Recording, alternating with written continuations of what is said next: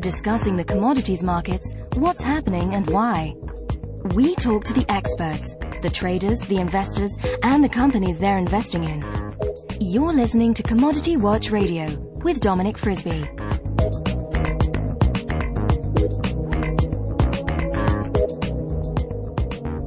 I'm sitting in the Savoy Hotel, and with me is Michael Hampton, and talking to us is John Mauldin, who is the president of Millennium Wave Investments from Dallas, and his newsletter, Thoughts from the Frontline, has 1 million subscribers, one of whom is me. John, welcome to the show. Good to be here. I should say there are various other leading lights of the financial world sat with us, and every now and then I'm sure one of them's going to pop in with a question, and if they do, I'll introduce them when that question happens. But let's just talk about the events in the markets over the last month or so, John. I had an email in my inbox today telling me to sell everything except major gold shares. We're on the verge of a 1929 meltdown. Is that a little excessive in your view? No. That's a lot excessive.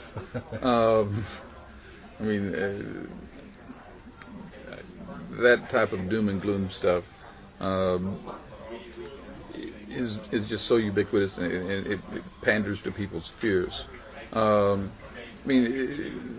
are some very, very real problems out there, and I think anybody that's been reading me for more than a few years realizes that I'm not a Pollyanna. I've been expecting a recession in the U.S. Since late last year, and I still think we're going to see a recession due to the repricing of housing assets and the wealth effect on the U.S. consumer. What's happened is we, in a subset of the U.S. Credit markets, in the subprime world, there were ratings given by the rating agencies in a certain exotic type of security called a CDO, or collateralized debt obligation, that were in the markets. I was writing about it in I think December and January, that were clearly mispriced, and the markets this month realized, oh, it really is mispriced, and anybody who's got these assets in their portfolio, these things could go down anywhere. They were AAA rated, but they could be off 50 to 100%. And it's a fairly small niche, but it's going to spread $50 to $100 billion worth of losses over a lot of people. We've seen 2 German banks already have to be rescued. 3 or 4 hedge funds have blown up. We'll probably see a few more hedge fund blow-ups.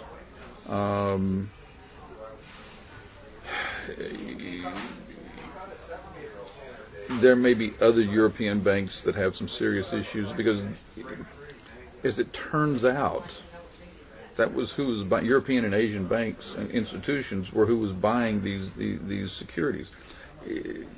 I'll try to drop back, and you can go to my newsletter at www.2000wave.com, and my newsletter for this last week tries to explain this whole asset backed security issues and how it became a problem. But I'm going to try. Explains it very well. Yeah, well, thank you. I'm going to try to do it in a nutshell here. Basically, what developed over time is people would buy with spotty credit records in the U.S. They would get a subprime mortgage, and they'd have to pay 2 or 3 points more, so that you could price in the risk for higher defaults. And in the early days, you actually had to, put 20% more, deposits down and prove that you could make the payment. Surprise, bankers wanted to be repaid. Then they would, what developed over time, the mortgage banks, instead of keeping them on their books, would consolidate them, give them to an investment bank who would put them in at what's called a residential mortgage-backed security. And they would sell, and they would go to the rating agencies, and the rating agencies would rate the first 80% of the first tranche. There were pools, there are groups, but they're called tranches. And so they would rate 80% of these of this first tranche as AAA, because it makes sense in one sense, even though it's subprime paper, and each individual piece of paper could never get a AAA rating. You would have to see 40% of the mortgages in that pool lose 50% of their values before that first tranche would ever lose any of its money. So, I would argue that even with the egregious policies that the loan policies, which in the United States, which basically in 2005, 2006, they were doing these subprime mortgages with no documentation and what they called liar loans, where people could basically say, "This is my income," and people in fact did lie. About 50 to 60% of them lied by as much as 50%. So the 2005, 2006 vintage loans there's going to be significant defaults, significant losses in those portfolios. Now, not all the AAA stuff, and the next tranche that was rated AA, that's probably okay. But when you get down to the triple B, and then what's known as the lower B paper and the equity paper, that's anywhere from 6 to 8% of the bottom of the portfolio. Well, it's very likely, or very possible, that some of those 2005 and 2006 vintage loans, you're going to see more than 8% of the portfolio lose, have losses. So that means that triple B tranche, which was an investment grade piece of paper, it could lose on some of those assets anywhere from 50 to 100% of their money, depending on what kind of paper, where the loans were from, how distributed. It's very. I'm simplifying way too much, but there was some real risk there that wasn't priced in.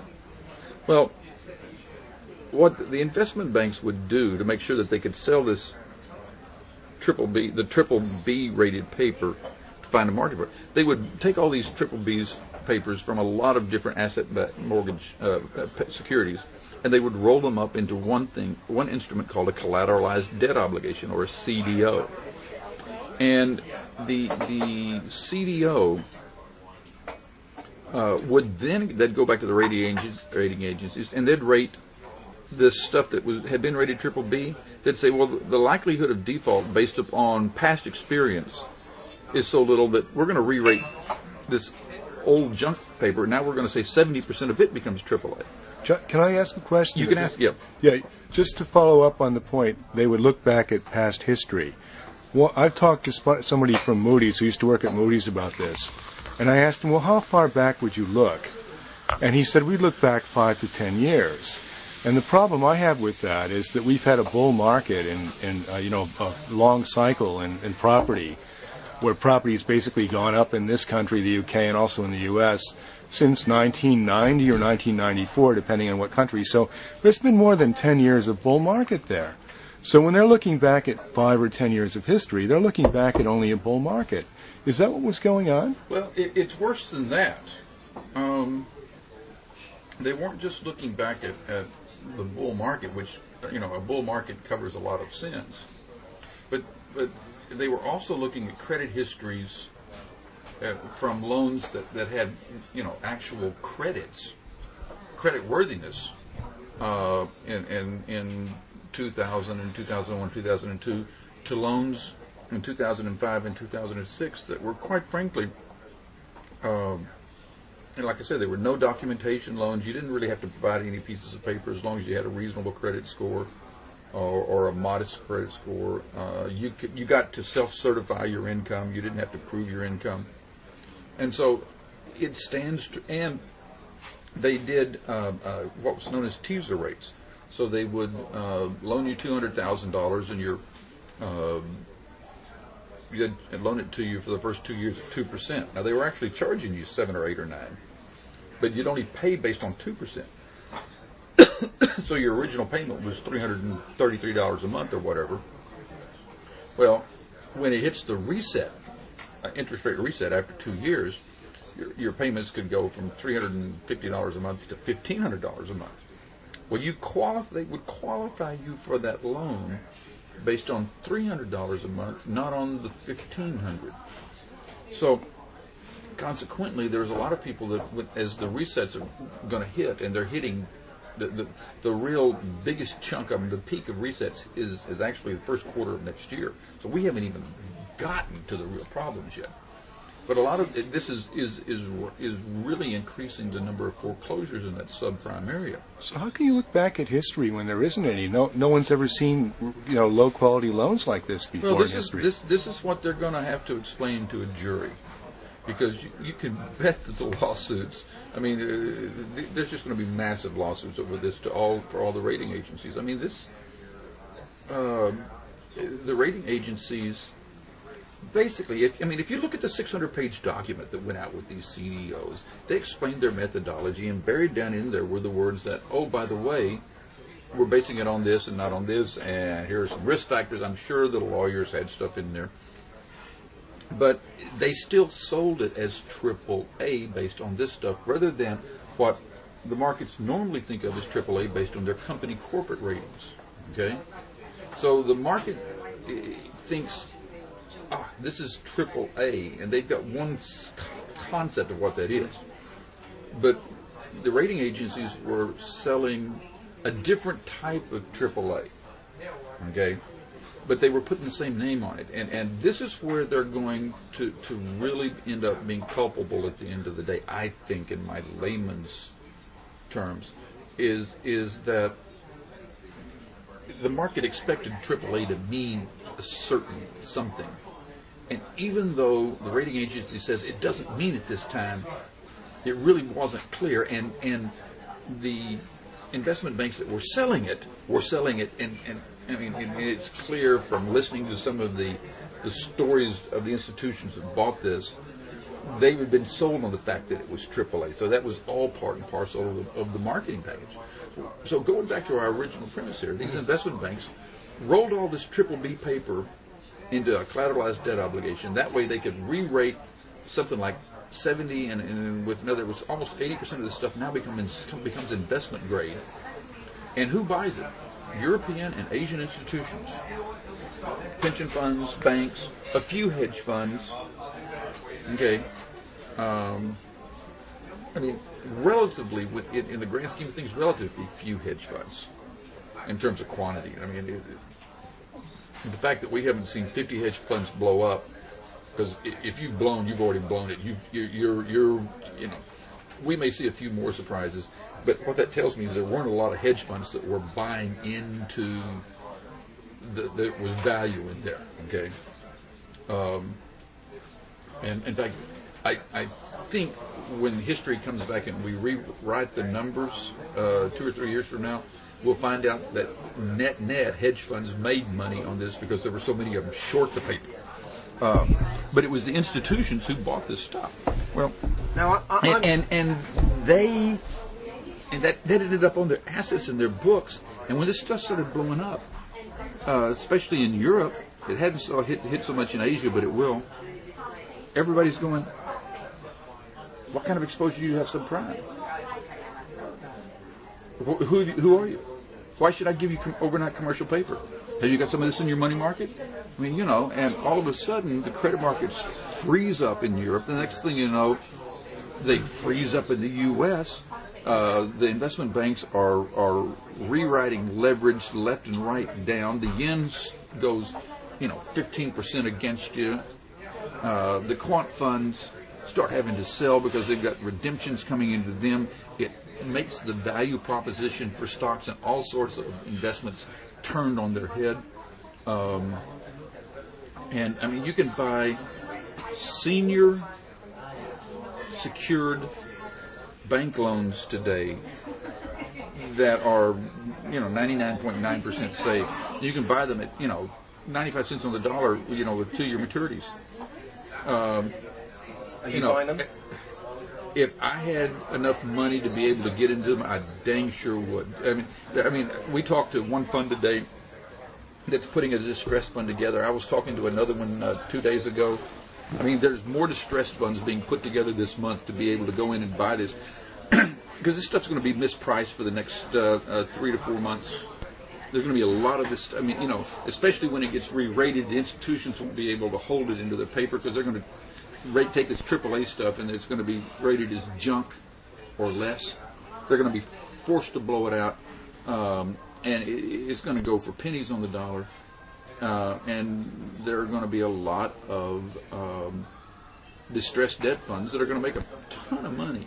Yeah, you see that as a new opportunity. Yeah. I mean, in fact, I mean, even the guys that have lost some money on one side, they're going, okay, this has now gotten to the stupid side, and this is an asset that, if we can buy, if we can buy 90 cent dollars, if we can buy 85 cent dollars, that sounds like a good, a good bargain. So, and it won't be the institutions who are losing the money, sadly, that make the money. It'll be, more aggressive hedge funds and investors. John, do you think that... hang on a sec, Tom, let me just introduce you. Tom Salford from Mindsight is about to speak. John, do you think that will be part of the solution? The hedge fund stepping in to buy these obligations, sort them out, and effectively calm the markets, providing some finance for the banks, allow them to move on. Is that part of the solution? I absolutely think it is. I mean, it's in one sense they've been part of the problem because of the massive over leverage, blah blah blah. But I was writing in this last week's letter that they will end up being the solution because somebody's got to come in and step in and provide a market clearing price, and that's not going to be central banks. They can't come in and buy this paper. It's not going to be investment banks. They can't expose their capital anymore. The regulators are going to be breathing down their neck. It's going to be, it may be pools of capital formed by the investment banks. I mean, I'd be surprised if a lot of the senior partners at Goldman weren't looking at each other, going, "Hey, okay, let's get a fund here together real quick and start trading." And some of the prop desk will trade it. And that'll help smooth the market out. But this is a 2 to 3 month process. The problem is on the subprime debt is we have no real idea how bad it's going to get because it's going to take a year and a half. It'll take a year and a half to 2 years for us to really understand what the level of foreclosures. Well, yeah, if you're sitting on an institutional desk at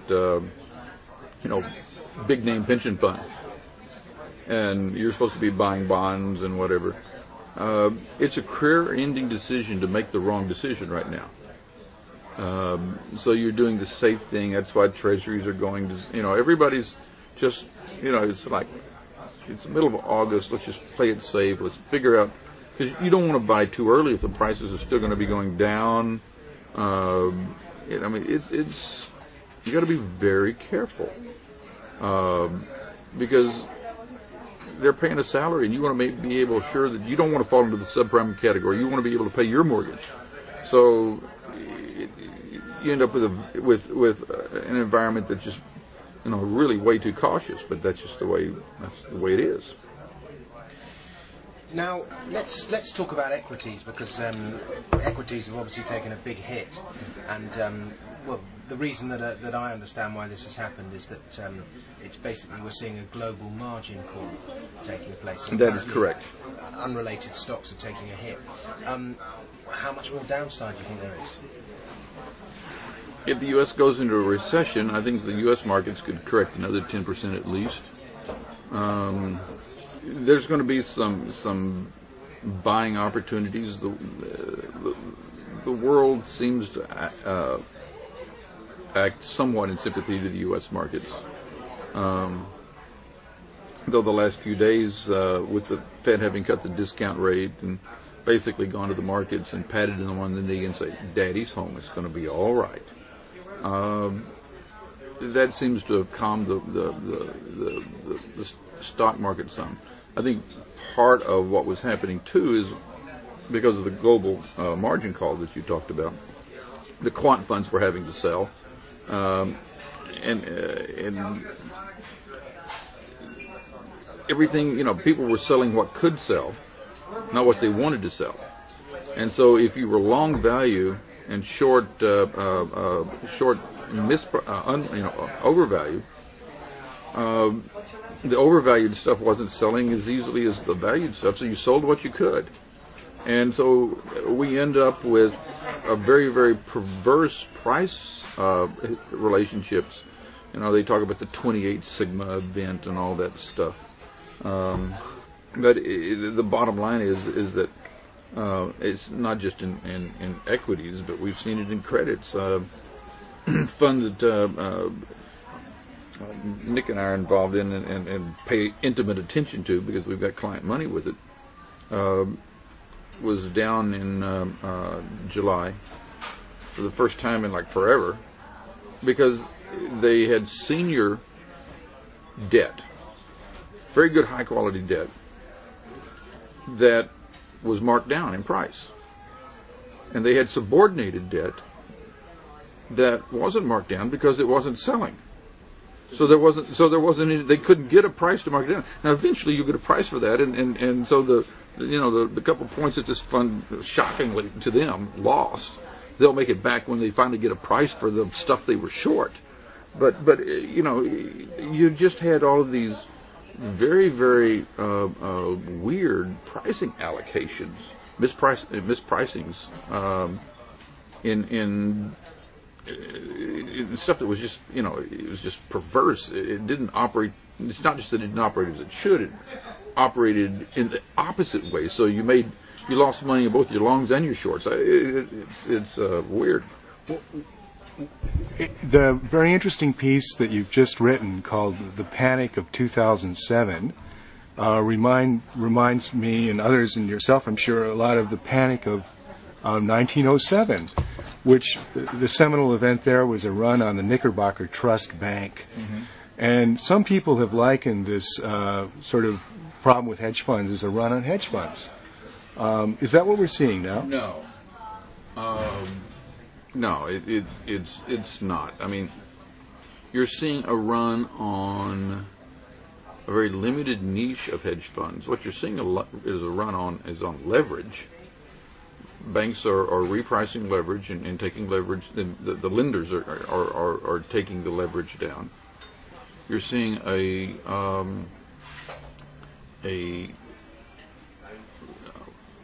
let's call it a lender strike, if you will. Till they can find out what the hell it is that we bought and who's rating the stuff and what is it, and it's like, I'm not going to give you any more money until this all gets sorted out. I mean,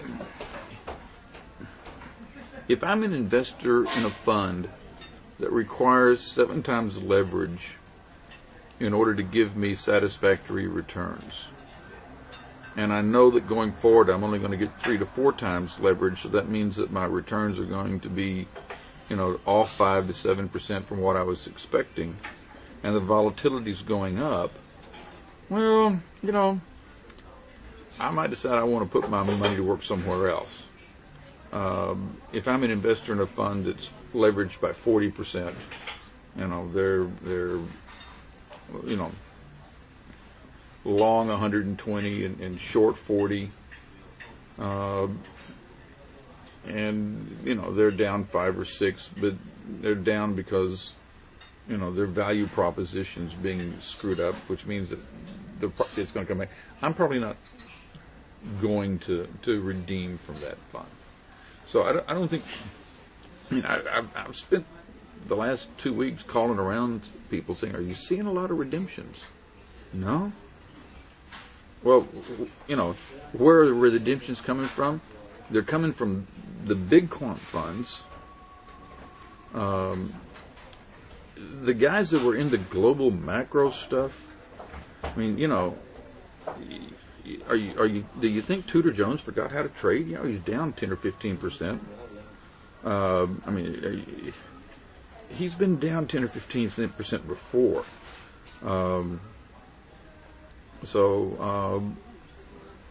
I mean, I don't, I don't think you're going to see a lot of redemptions there.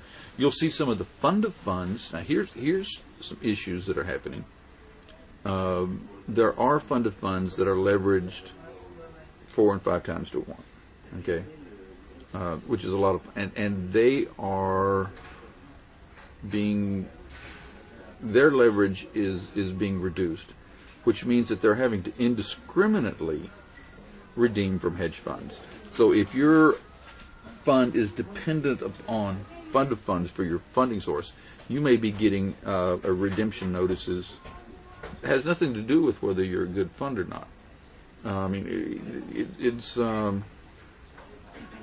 I mean, there's definitely some pressures, but it's not an investor for the vast majority of hedge funds. It's not an investor related driven. The other interesting thing that was in the panic of 2007 was a chart of the yen showing a dramatic move in the yen, biggest move in 9 years or something, I think. I think biggest move ever for a major currency in 2 weeks. I mean, I suppose there's been some time in history that something like this happened, but I just can't remember seeing it, having looked at a lot of charts, and I don't know. I would actually be willing to make a small side bet that there has never been a move this violent in a currency that was a major funding source.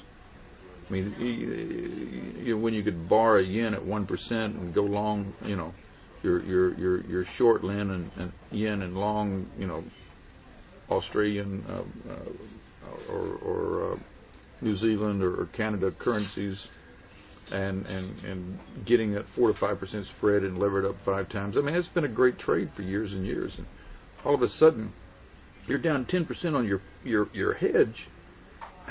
Whew. That's why you're seeing some global macro funds this month are really hurting. But I'm confused about the fact that on one side, on the hedge fund side, we're seeing these losses, but maybe another part of that trade we were reading about in the papers here in London was the Japanese housewife. There was a picture in one of the big papers here with the woman sitting in a kimono trading away at her screen at funny hours, trading in New Zealand currencies and whatever. And, I mean, surely people in Japan who were involved in that trade one way or another were also burnt. But we haven't heard a single thing about losses in Japan. Well, you're right, we haven't, and that puzzles me. 25% of the currency trading in Japan is done by retail traders. That's a staggering number. What side of the markets are they on? It's hard to say. But let's look at it from, say, if you're Mrs. Watanabe and you've got, $500,000 that's your retirement funds. What are you going to do? You're going to put it in Japanese bonds paying 1%? You can't live on that. So what they were doing is they were going out and investing in, all sorts of stuff that could make 6, 8, 10% in bonds. Okay, so if they're down 11% on their yen trade, they're still saying, I still can't, pulling it back in, taking the losses. I'm still, what am I going to do? Put it in 1% money here? I still got to have that 8% in order to live. So effectively, they're down 10% on their income, but it still makes sense for them in a low yen interest rate environment to find higher sources of So I think another possible reason, Michael, why you might not have heard that much about losses is that when people do lose, particularly individuals, they go to ground. It's not something they shout about. They tend to, psychologically, you're more likely to shout when you're winning and lie low when you're losing. So the chain of that trade would be Mrs. Watanabe is holding, instead of Japanese currency, she's holding some kind of instrument, maybe a promise from a bank to pay her New Zealand or some other currency, and then on the other side of that bank is something else. So Mrs. Watanabe's not facing credit risk the same way, or funding security risk the same way that hedge funds would.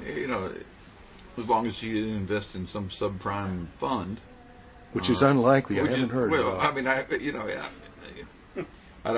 don't want to say unlikely, but because I'm sure we'll hear the stories of it, and they'll blame the bad American rating agencies for some lady in Japan getting wiped out, which maybe should be blamed.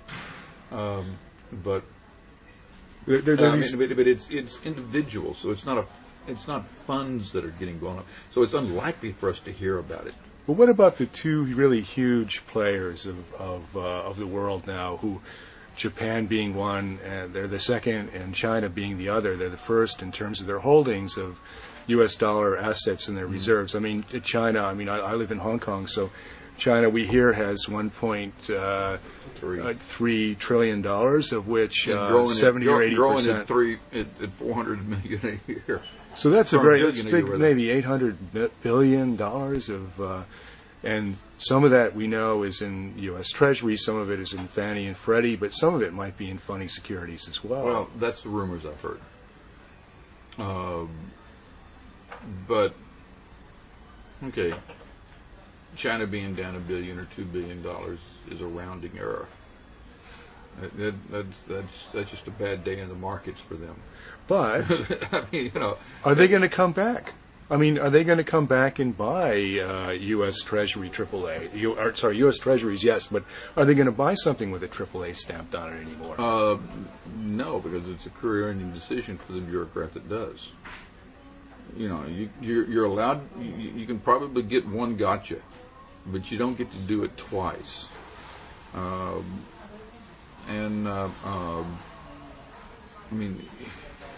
I was writing about it. I think I quoted, I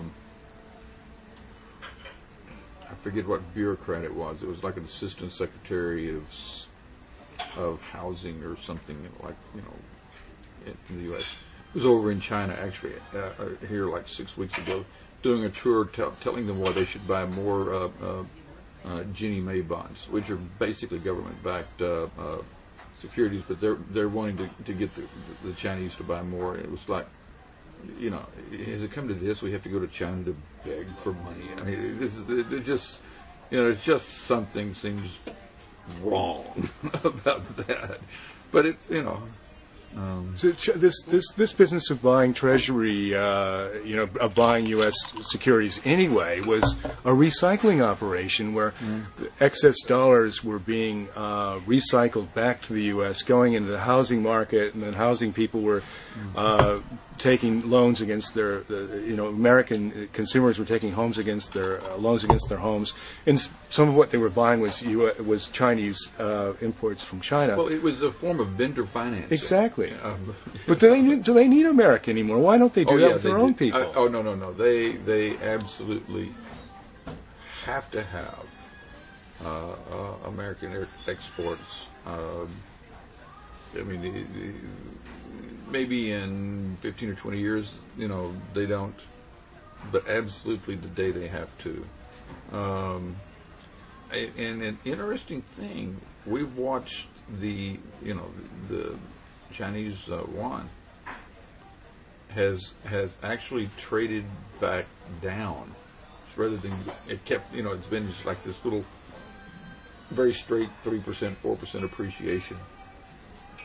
Because the U.S. Senate is pounding the table about it, perversely, I might add. Economic idiots for doing so. They're basically going to the American consumer and say, "We think you should pay 30% more for all your stuff you get from China." That won't be inflationary, and we wanted to do it all at once too, instead of just taking it over 3 or 4 years. Let's just do it all at once. Which just goes to show that there's just no end of economic idiocy in politicians. I know I'm in England, but listen, we specialise in that. You've got your own economic idiots in your government over here. How dare you say that? I've read some of the stuff they put out. But we have a very, very special, unique brand of bipartisan idiocy. It's not just one party, and it's just not the Democrats. We have Republicans, and they're all pandering to their particular whatever union that there is, or it's absolutely disgustingly.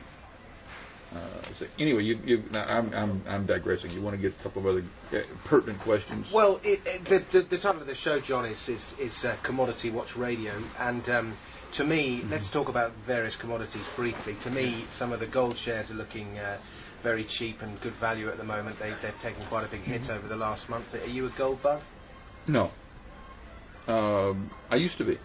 I used to actually publish a newsletter on gold, and when I sold it sometime in 85, 86, or whenever it was, I sold it, and I wrote all my subscribers at the time, that this, by the way, will prove to be the bottom for gold, is what I'm selling out.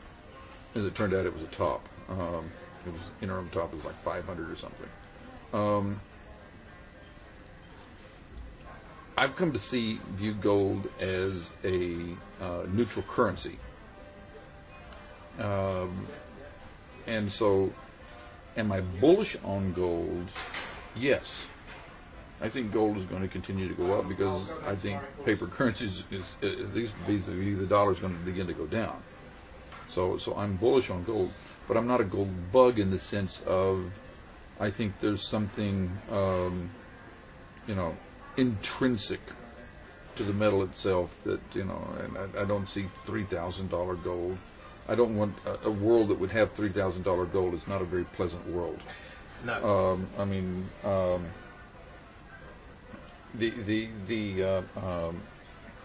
But I am long-term bullish on the metal because I think it's a neutral currency. Would I be, if I'm going to invest in gold, I'd rather do it through the stocks because you get the gearing mechanism. I'm not much of a, I think everybody ought to have a little insurance gold stuck back over in the corner somewhere, a few points, that's your bolt hold money.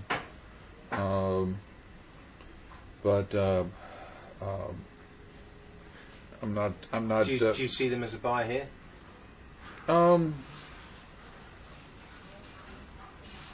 What's your time horizon? If your time horizon is 3-5 years, absolutely. Well, let's say. If your time horizon is 3 to 4 weeks, I don't know. Okay, there you go. I mean that. What about silver? Are you more bullish on gold than silver? Or? Yeah, I would be because and that may not be reflective. I just don't see. Silver is more of a commodity than it is a currency. It used to be a currency, but it's no longer a currency. So, silver is going to reflect the fundamentals, which will be up and down. But long term, we're not producing as much as we're consuming. So, that says that longer term, there's probably a upward pressure on prices. But that's, you can say the same thing about tin and zinc and potash.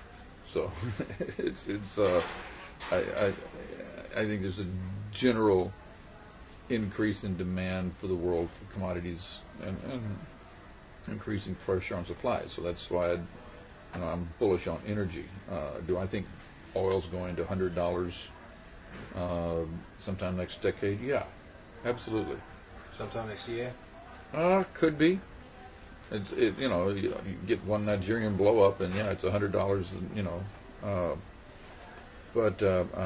I'm a little confused because I had written down a question here, and I thought you answered it with the gold. And here's the question: which is more likely, higher inflation or deflation? And I think if you're not bullish on gold, then you're probably saying that maybe deflation is more likely than high inflation. But now you're talking about energy prices going up.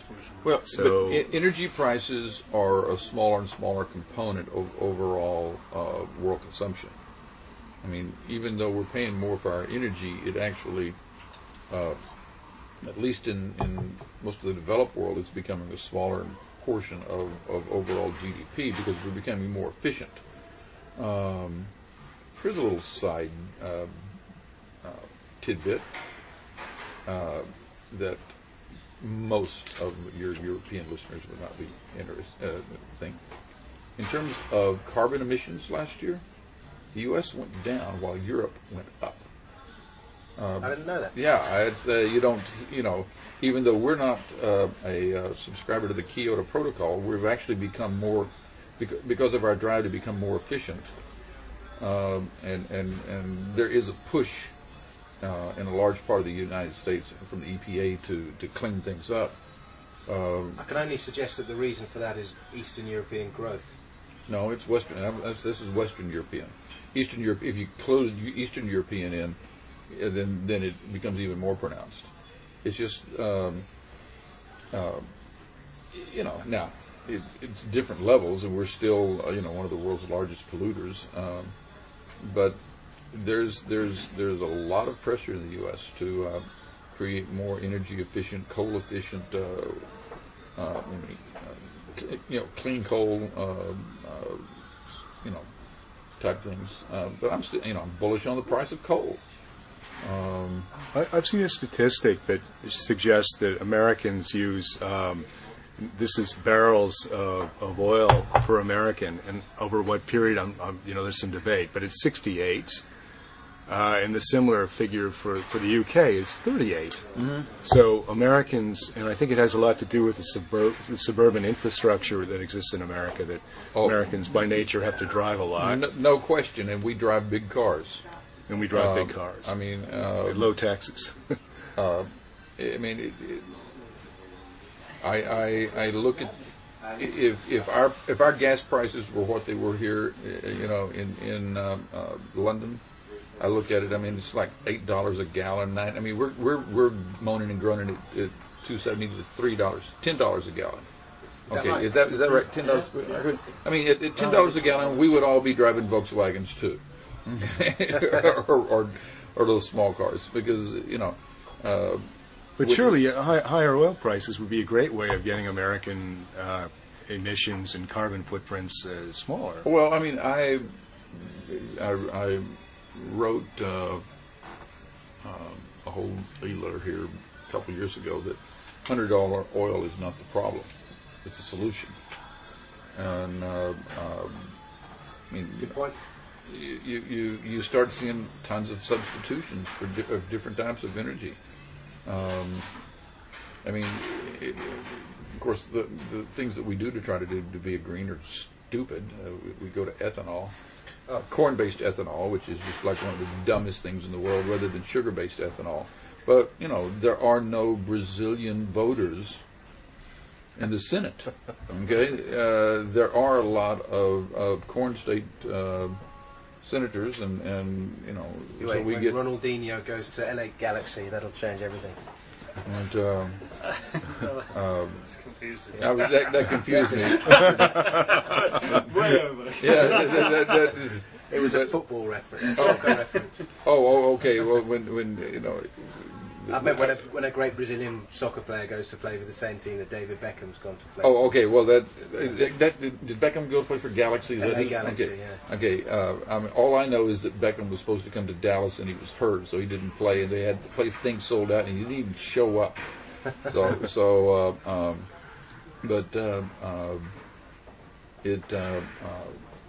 He has something quite something of the phenomenon. He has gotten them a lot of publicity. But if higher oil is the solution and not the problem, how long before politicians get it the right way around? Sitting here overseas, and I've seen this political debate going on in America. I'm American. I can't believe that they're talking about all the wrong issues, and sometimes they've got getting the renminbi stronger. They've got things completely backwards. One of the people that was interviewed by Dominic was Doug Casey, and he was talking about how America needed a big whack on the side of the head before it would actually look at, and that might be higher energy prices or some type of prices, so that things are done in the right order and people look at the real issues. I'm wondering if you see any signs of hope in this political debate we're seeing at the moment. In the political debate, no. disclaimer here. I was on the state executive committee for the Republican Party in Texas for many years. And I know a lot of politicians, and sat in a room with Karl Rove dozens of times, because back when he was still in Texas and so forth and so on. Ron Paul? Huh? Ron Paul? Oh, I know Ron well. He's very popular amongst some the listeners. libertarian. Oh yeah, Ron's a great guy. But I'm probably more pessimistic today about the political discourse and debate that I have been in 25 years.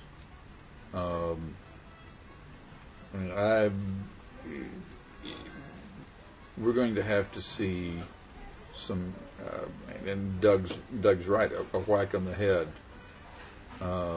and we're going to get one. It's. So it'll happen, but it's going to happen a lot slower, and it's going to be because of pain, and response to it. Politicians everywhere don't seem to do things what they need to do. They do what they, what's emotionally acceptable to the electorate, and generally people prefer to postpone their pain rather than trying to let's fix the problem up front. So that's just the way it is.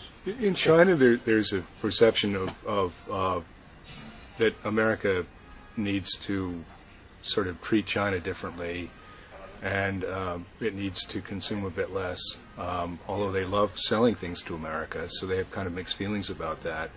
But they see big American cars, and they'd like to have some more in China. But if they start driving big American cars over there, there's no way that we can have two Americas driving cars and consuming resources in some way. But when it starts costing $150 to, fill up your Ford F-150, those good old boys will start changing their driving habits. It's having an effect now, and it'll have more of an effect. $100 oil, all of a sudden gallon prices go to $4. And every time it ratchets up. It's a funny debate because they talk about, well, will it stop before the pain threshold is hit? And it seems like it has to hit the pain threshold, whatever it is. It won't stop before. No, it does. That's just the way. And I think the pain threshold would be higher than $4. It may be. I think people value their 4x4s too much. Because people drive them here in London. They still drive, and we have punitive petrol costs here, and they're still driving. John, have you seen UK, London property prices? Have you had a chance? Oh yeah, well, everything in UK. I'm wearing a pair of Italian shoes right now. Very nice they are too. They're very, very nice Italian shoes. But good shoes for radio. But if you buy these shoes in London, you pay twice what you do in Texas. It's just.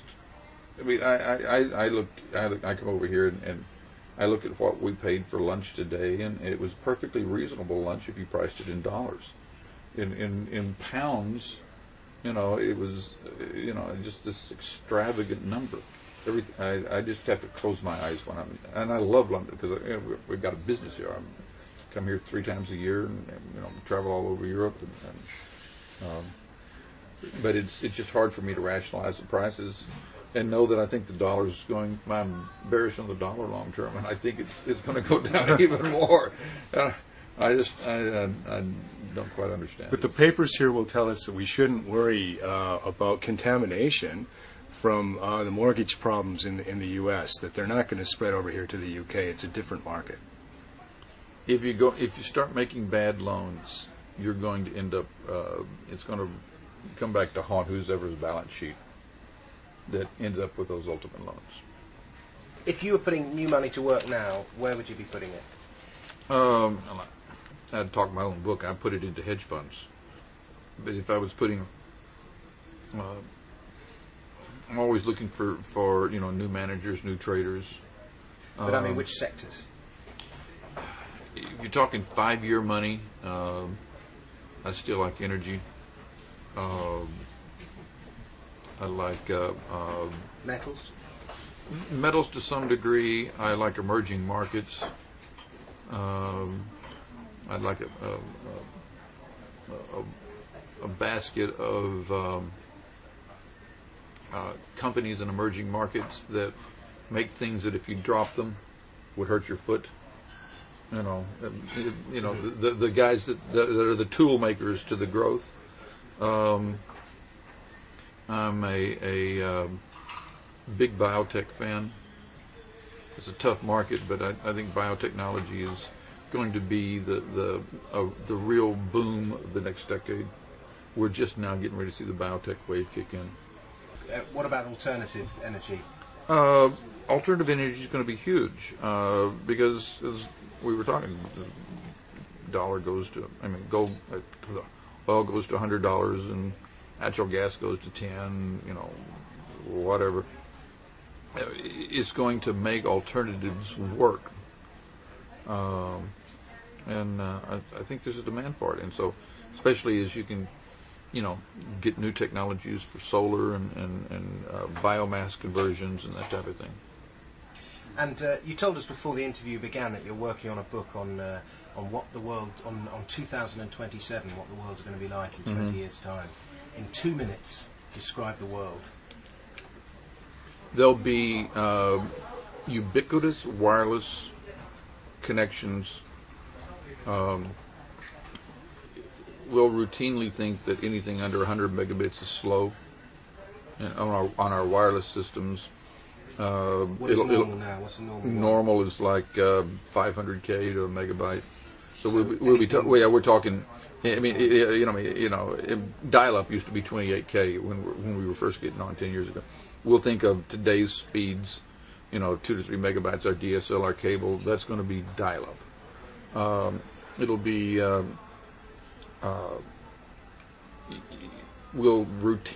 People will be routinely living 10 to 15 years longer than they do. It's so life insurance companies will be doing better because they won't have to pay all as much. The scanners will be scanning in 10 to 12 years, not just 20. They'll be scanning your body real time, so they'll be going in and finding if there's a problem with you. It'll be on the cellular level. This is pretty cool stuff because we're watching the same curve as we saw on chips in terms of scanning speeds. So it'll be 3-dimensional. They'll be able to go in and say, you got a little plaque here. Let's go in and roto-rooter it. But they'll do it with nanobots. That's coming. The heart disease, the heart attacks, the cancers, those type of things are going to be going away. They'll be giving you drugs that you'll be taking that'll make your muscles stay strong, so that you won't have to work out as much to keep active. By the way, that's in studies today because they're trying to attack muscular dystrophy and other things. It's not that they're trying to dope athletes. Side thing, all of this stuff about steroids and athletes, that's so 90s. We're going to get by 2020, we're going to be so beyond the stuff we've got today that all the we'll look back on it and go, how quaint. We worried about somebody taking steroids in the Tour de France. Nanotech will be kicking in. There'll be tons of small machine. The political world will be devolving into smaller entities.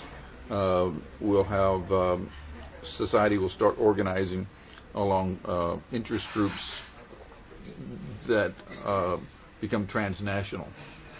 Our neighborhoods, because of the telecommunications thing, you and I are going to be able to talk over the phone, video, face to face, high def, none of this herky-jerky stuff.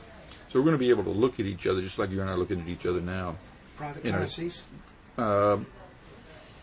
Private currencies. fewer currencies for sure. Doubtful that there's private currencies, because that's the reality of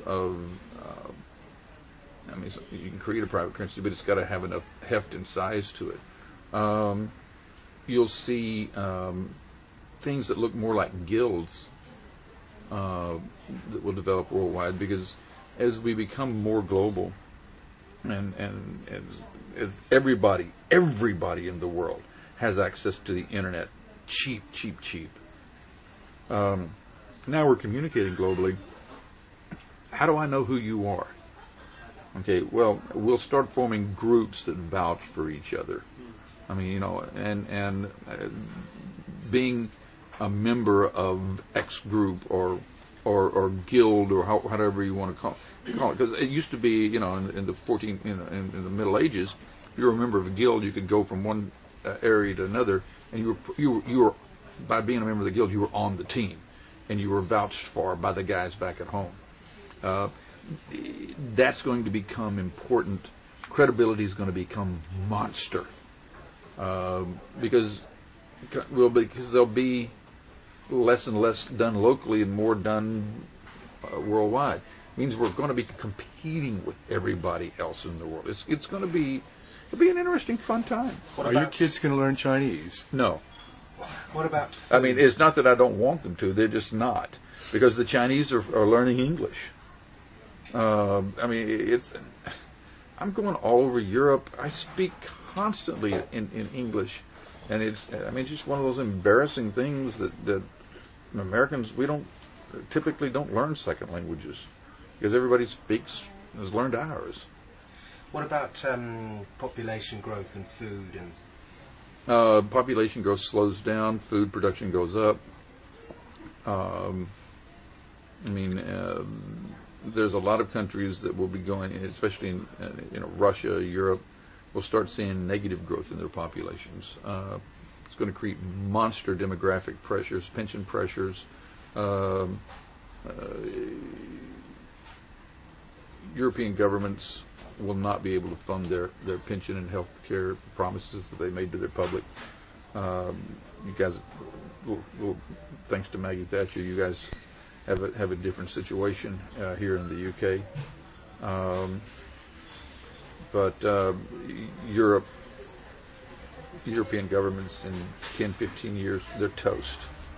They will not be able to make their promises, and they're going to have to restructure their pensions, all of their programs. What are the implications for the currency going to be then?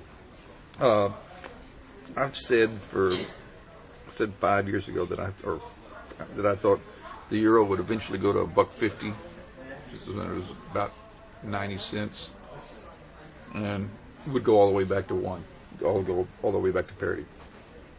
Because I think there's going to be serious. Bearish on the dollar. Midterm.